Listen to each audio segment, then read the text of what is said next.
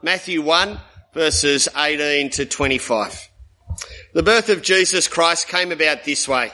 After his mother Mary had been engaged to Joseph, it was discovered before they came together that she was pregnant by the Holy Spirit. So her husband Joseph, being a righteous man and not wanting to disgrace her publicly, decided to divorce her secretly. But after he considered these things, an angel of the Lord suddenly appeared to him in a dream, saying, "Joseph, son of David, don't be afraid to take Mary as your wife, because what has been conceived in her is by the Holy Spirit. She'll give birth to a son, and you are to name him Jesus, because he'll save his people from their sins." Now all this took place to fulfill what was spoken by the Lord through the prophet. "See, the virgin will become pregnant and give birth to a son, and they'll name him Emmanuel, which is translated, God is with us." When Joseph got up from sleeping, he did as the Lord's angel had commanded him. He married her, but he did not know her intimately until she gave birth to a son, and he named him Jesus. This is the word of the Lord. Thanks be to God. There's an outline there on the other side of that A5 sheet giving you a roadmap of where we're going. Every family has their traditions at Christmas, don't they? Growing up, because of the household I grew up in, we'd have people around for dinner on Christmas Eve, and then we'd all open one present. We'd do church a number of times, and then we'd come home from that service, grab a ham sandwich, fall asleep, then we'd open presents, and then we'd all go to the beach. Kind of year in, year out, we had that rough routine. Then Boxing Day, we'd all hop in the car from Kiama or Maroubra and drive up to Sydney and do Christmas with the other side of the family, who we weren't able to be with. Routine, things we do year in, year out. Every now and again, it's good to break a routine, isn't it? And break the routine and actually just remove yourself from it, sit down and observe everything that's going on, just so you get another perspective on it. In fact, I think that's one of the simple pleasures at Christmas. Sometimes you can just creep away in a corner and just watch people, can't you? Just look at facial expressions and listen to noises. Sometimes it gives you a new perspective on the familiar. And you might get a slightly different reaction or an angle on what you've taken for granted. You might catch a small grin from a child or an adult. You might hear a squeal of delight, or maybe you might catch a tear or a look of lostness. Sometimes when you just sit back and you look at things and you consider them, you get a different perspective, don't you? I want to do that this morning. I want to do that this morning with a passage that many of us are very familiar with. Most of you here could tell us the 4 big building blocks of Christmas. What happened before, what happened then, who visited, and what happened afterwards. We're all familiar, well, at least we think we're familiar with these events, aren't we? I want to just go through it again quite simply and then make 4 observations that have come to me this week as I've thought about Christmas sitting in the corner and looking at something familiar. Let me pray, and then we're going to do that together. Father, thanks for your word. Father, thank you that you sent your son. Thank you that you made sure the world knew. And still today, in a town like Narrabri, we remember those events from many years ago. Father, they're familiar. We're in a routine. We know roughly what the day holds and where things will happen. At this point, help us to take a step back, to sit in the corner and to just look at these events with a fresh eye and to see what is taking place and what your heart is in these events. In Jesus' name, amen. I'm at point 2 on the outline, Joseph and Mary. Joseph comes from one of the most famous families in the whole nation of Israel. It's the family of the greatest king ever, David. We know nothing about Mary's family, but we do know she's pregnant. From Joseph's perspective, and from the gossip of a small country town, this is a disaster. He resolves to deal with the matter privately, quietly, largely because of his concern for Mary. One night he has a dream. An angel speaks, and the angel sheds light on the matter. The child growing in Mary is the result of God's work. The child is a boy. The boy will be called Jesus, and he has the most amazing life ahead of him. He'll save his people from their sins. Please notice the certainty of the angel. Nothing will stop these events. At this point, Matthew interjects in his account. He does it a number of times, and he offers an explanation. by quoting another part of God's word, more than 700 years before. And Matthew says what is happening now with Joseph and Mary fits God's pattern of behaviour. God wants to live with his mob, and he'll do everything to do it. Well, back to the events at hand. Joseph is one of those quiet, unsung heroes of the birth of Jesus. He listens to God. Shock, horror, he actually obeys him. And the birth takes place. The boy is named Jesus. You know those events, don't you? You're quite familiar with them. They are real events. I want to make that very clear. They took place. But no matter how familiar you are with them, I want us to take a step back, sit for a moment, and to observe four things quietly. I'm at point 3 on the outline. Before we go any further, let me just remind you of who Matthew is. Matthew is a man who has been impacted by the life of Jesus. Not just the birth, but Jesus' adult life. In chapter 9 of his Good News biography of Jesus, Matthew describes meeting Jesus and how his life was completely transformed. At that point, Matthew was what we'd call an outsider. He was on the margins of society. He was a Jew working as a tax collector for the occupying Romans. That's not going to make you anyone's friend, is it? He was an outsider to his own mob and an outsider to the Romans. When he met Jesus, he became an insider. He was accepted as he was. He was completely changed and brought into God's mob. So when Matthew writes this, that's the background he's coming from. And that transformation sits there. The first observation I want to make concerns one very small word. It's a small word in the Greek. It's translated with a number of words in our English. It's used there in verse 1 of chapter 1 and verse 18 in our reading. In verse 1 of Matthew 1, it's described as the genealogy. In verse 18 there, it's described as the birth. It's the same Greek word in both instances. We get the Greek word Genesis from it. It's a word that would have raised all sorts of awareness for Matthew's original readers.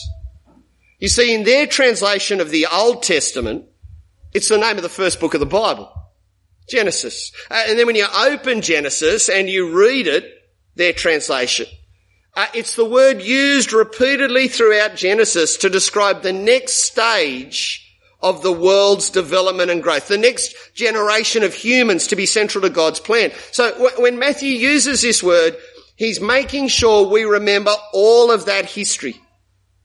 He wants us to understand that the birth of Jesus happened in the context of all global history, the creation of the world. And as the birth takes place, it doesn't do so in the way the world was created, but in the way the world has become. Jesus was born not into the created world, but the fallen world, wasn't he? That's why we had the reading from Genesis 3. That fallenness happened through the rebellion of humans against God. Humans thought, well, we can bear the image of God, but we can do a better job than God. We can do without God.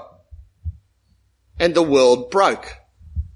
And so Jesus is born, Matthew wants us to know, into that global history, that world of conflict.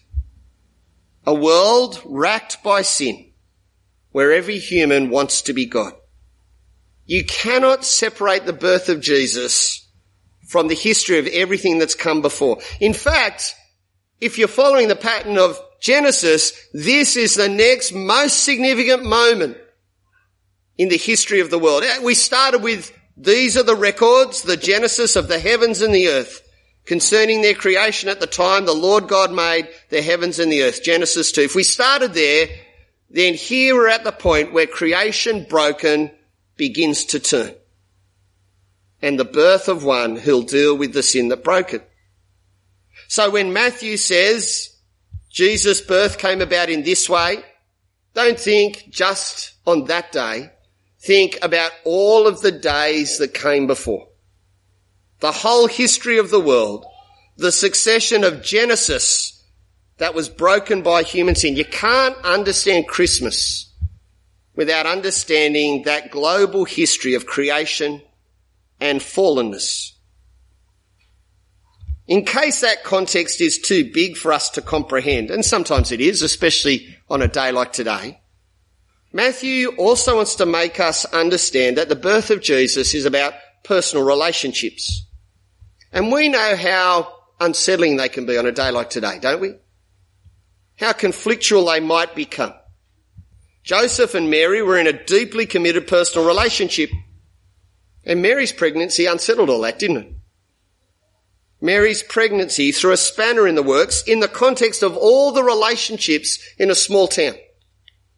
All the personal interaction. And who broke in? Well, God broke in, didn't he? Now, we're given a heads up, aren't we? We're given a suggestion there in verse 18 of what's taking place, but there in a dream, God breaks in. Just imagine that dream. The one who made Joseph speaks to Joseph.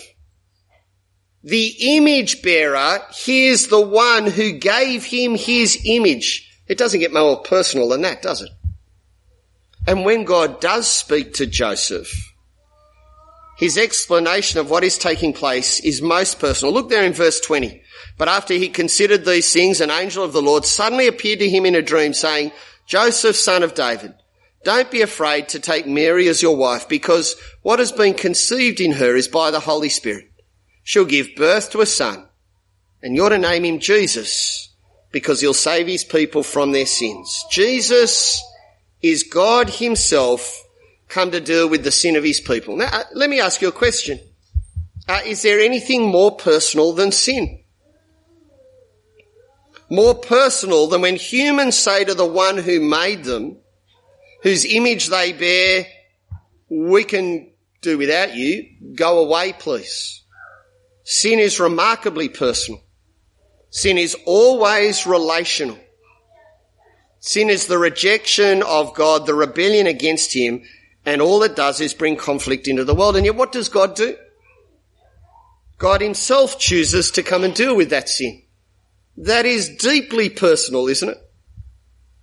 Deeply relational. The expression of the grace of God, his undeserved kindness and generosity to those who've turned their back on him. That grace actually enters into that world of conflict in human flesh so that humans could be saved from all the sin they have committed. You can't understand Christmas without understanding the deeply personal nature of the relationships expressed at the first Christmas. You can't understand Christmas without understanding grace. And that grace is profoundly unsettling because it confronts our sin and calls us to be saved. There are so many desires at Christmas. This is the third observation. Lots of desires about what's under the tree. Many of those desires have already been explored as presents have been poked and prodded and shaken. But there were desires at the first Christmas too, weren't there? The desire of Joseph to do the right thing. The desire of Mary to deal with the rumours. The desire of Mary and Joseph to do the right thing by this little child. But did you notice the key desire there in verses 22 and 23? Now all this took place to fulfill what was spoken by the Lord through the prophet. See, the virgin will become pregnant and give birth to a son. They'll name him Emmanuel, which is translated God is with us. Matthew understands these events, these desires, through a desire expressed more than 700 years before. The details are simple. God's mob are in a mess because they doubt God and have rejected him. The leader of God's mob is in a mess because he doubts whether God cares. God sends a messenger. This was the reading from Isaiah 7 that Bill brought us. God sends a messenger to reassure the leader, just trust me. Ask for any picture and I'll give it to you. The leader refuses. And God says, well, my desire is going to stand. I want to be with my mob and I'm going to come. That's God's pattern of behaviour all the time, wanting to live with his people. Did you notice it in the Genesis 3 reading? When Adam and Eve say no thanks to God. And what does God do in the calm of the evening? He comes to find them because his desire is to be with his people. Time and time again, God expresses that desire throughout history. Time and time again, human sin gets in the way. Time and time again, God persists until this moment. And finally, God has come in the flesh. That's God's desire. You can't understand Christmas without understanding the depth of the passion of God's desire. I want to live with you, and I'm going to do everything I can to overcome the sin that separates us. We're up to the fourth observation. All that's played out in 3 very short scenes. World history, reality of conflict, personal relationships, grace of God. Look what happens in the last scene, verse 24.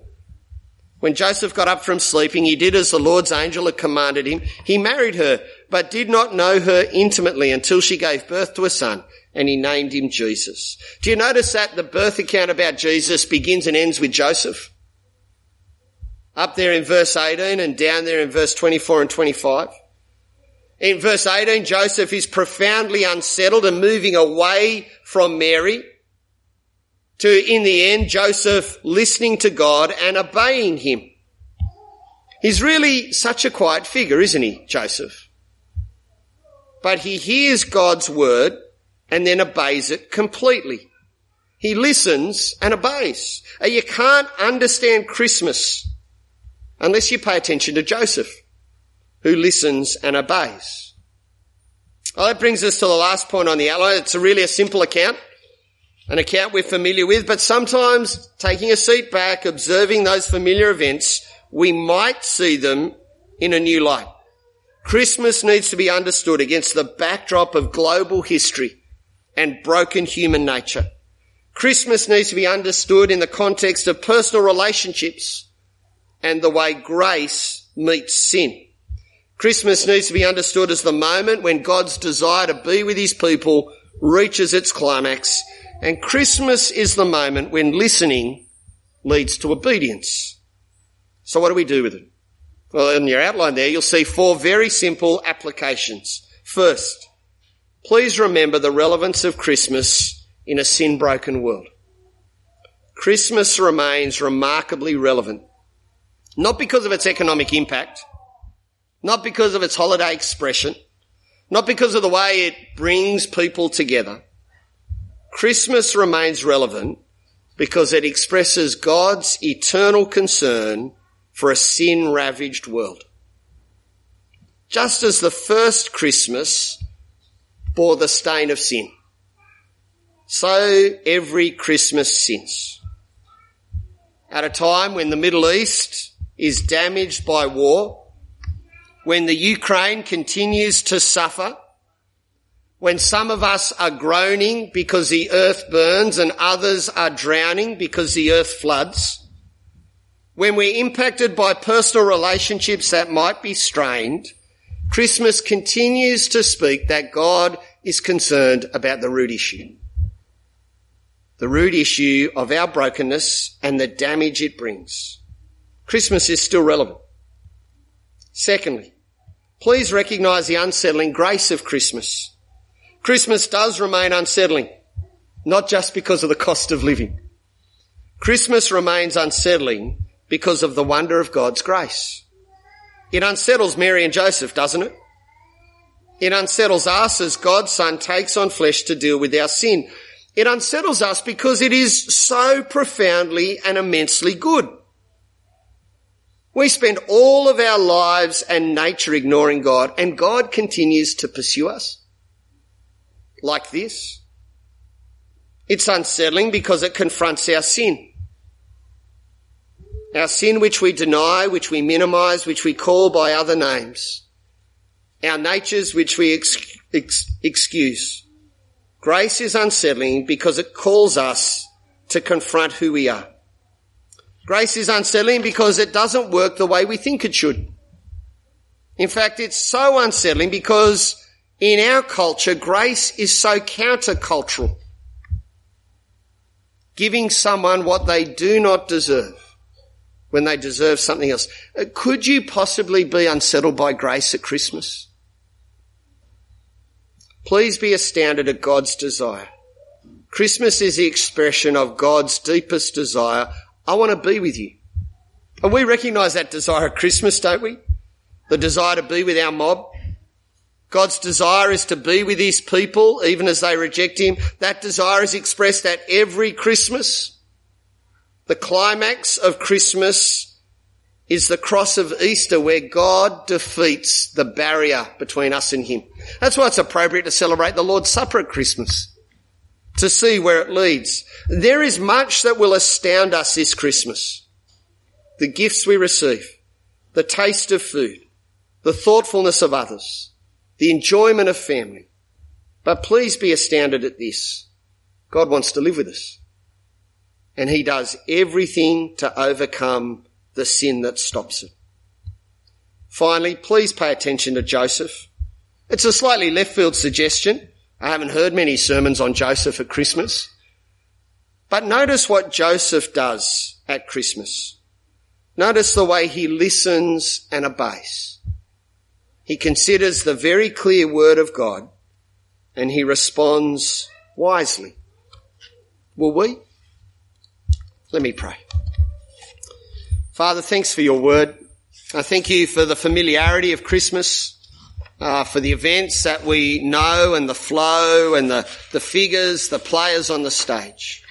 But Father, thank you for the opportunity to sit and observe and perhaps see it from a different angle. Father, as we do, please astound us by your desire, amaze us with your grace, confront our nature and bring us back to you. Father, thank you that you remain deeply concerned about a broken world. And at Christmas, we remember that. Thank you for Jesus. Amen.